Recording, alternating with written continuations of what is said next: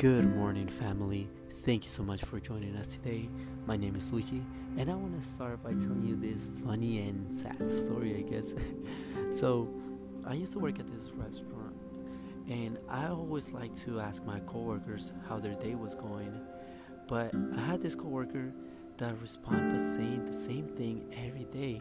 Every day his response was, "Ah, it's just another day." So I was like, man, I wonder if other people think like that, you know? And I started asking myself that too. I'm like, do I see every day just like a regular day or just another day?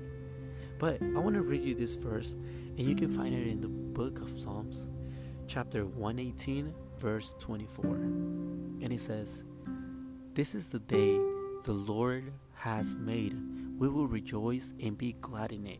So in this chapter, David is just being thankful for God, and he's just praising God. He's praising God because he knows that every day is a gift. That's how he sees it.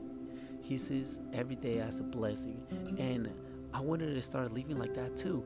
I wanted to change my day, changing the same routine, and by just reading the Word of God, it won't be another day because God will be talking to you. Or you can also pray for other people, and you're going to be a light for someone else. So I want to pray for you, and so He can bless you today. Let's pray.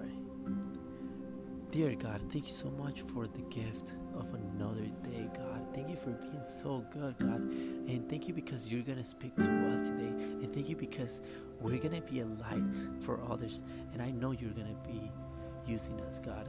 Thank you for your love and for everything that you're doing in our life. In your name we pray. Amen. Thank you guys for your time, and I hope you guys have a wonderful and blessed day. Take care.